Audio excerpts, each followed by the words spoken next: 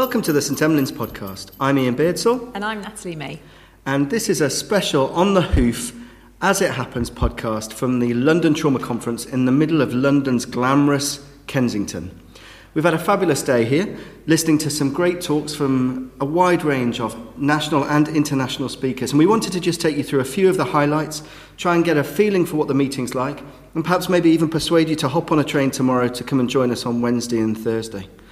So, Natalie, what were your highlights of the day? Okay, so there were some really interesting talks that happened. First of all, there was the wonderful Karen Brohy talking about dissection in trauma.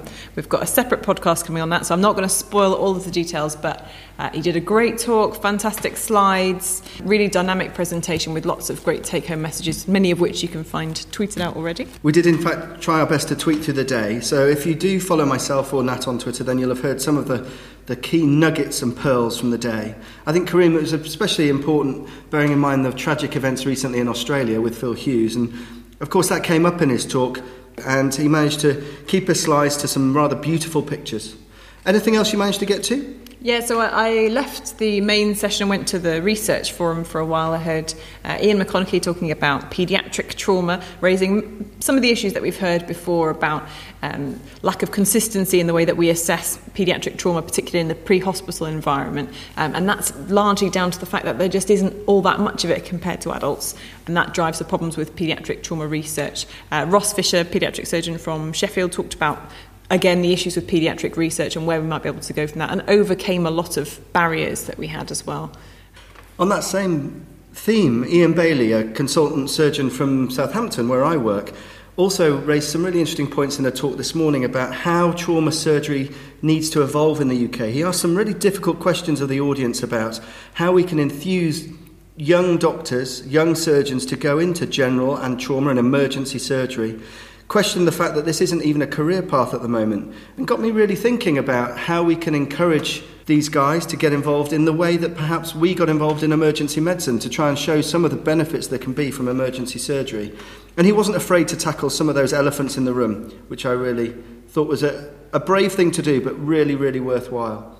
As Natalie's mentioned, there wasn't just one main room with just the speakers on the podium there. There have been 3 other concurrents, and we've done our best to try and nip in and out of those as well. And I know you managed to make it to a fun debate between Mark Wilson and Karen Brohy about the use of cycling helmets. That seems to have really ignited a big debate on Twitter as well. There's a real division in people who see that not wearing helmets is a massive issue for cyclists in terms of the impact of head trauma, no pun intended, versus those who see that actually making helmets mandatory is going to significantly impact the number of people who are prepared to engage in cycling, and actually the benefit from regular exercise is massively offset by a number of deaths that we could prevent if helmets were mandatory. So it was a really tightly fought fight. Karen won in the end, and with the argument that helmets should be a choice rather than mandatory, but I think that I didn't feel that there was really a solid conclusion, and I think the debate will continue for some time before people feel completely agreed on the topic.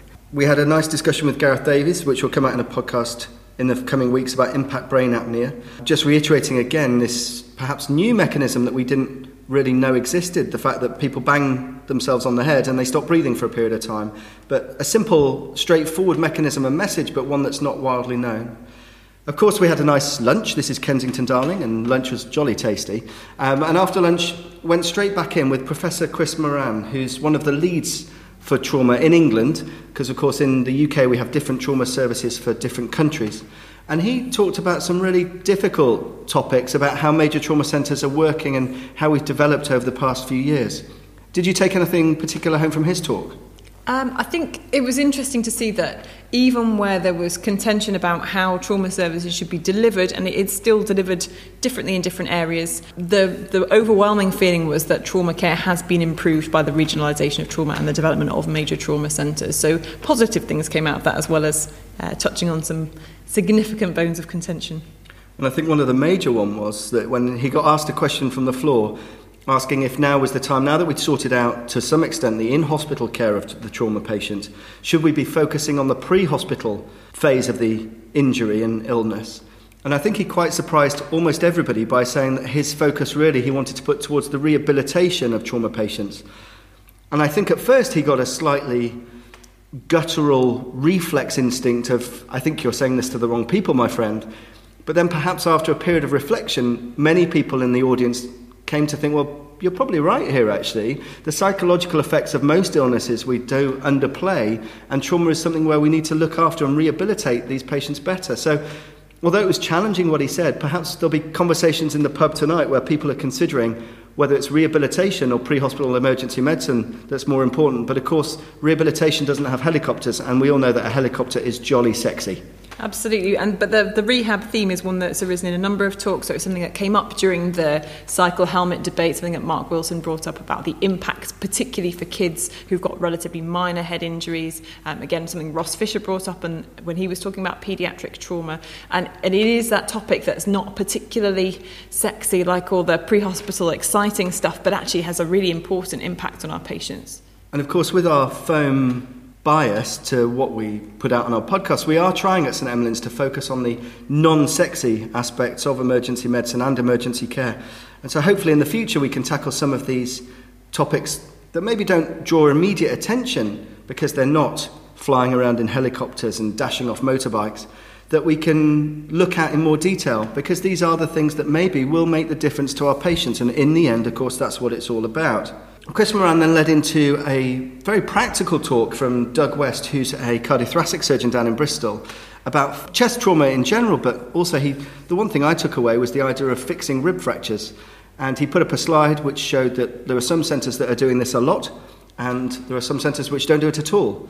And I know that the London Trauma Conference guys have done a podcast about that, so we can look forward to them bringing that out in the future. They did an interview with him this afternoon. Further down into the afternoon, Nat, by this time, of course, it's getting to that stage where you're becoming a bit caffeine dependent. Do you manage to keep with it, stick with it? Yeah, I think I've had 5 cups of tea today, so that's made a significant difference. The next talk, I think, was about assessment of shock with Tim Harris, and I was actually out podcasting with Karen Brohy, which we'll be bringing you later, but I'm sure you can tell us about that. But we'll just skip on very slightly to a really entertaining talk by Tim Moll about trauma in motorsport. I had the privilege of running into John Hines just before that talk started, so he was able to give us his unique perspective while we sat on the back row and watched this talk, the three of us together. But really interesting talk about prevention of trauma in what classically has a relatively high injury mortality rate as a sport, both motorcyclists and motor car racing.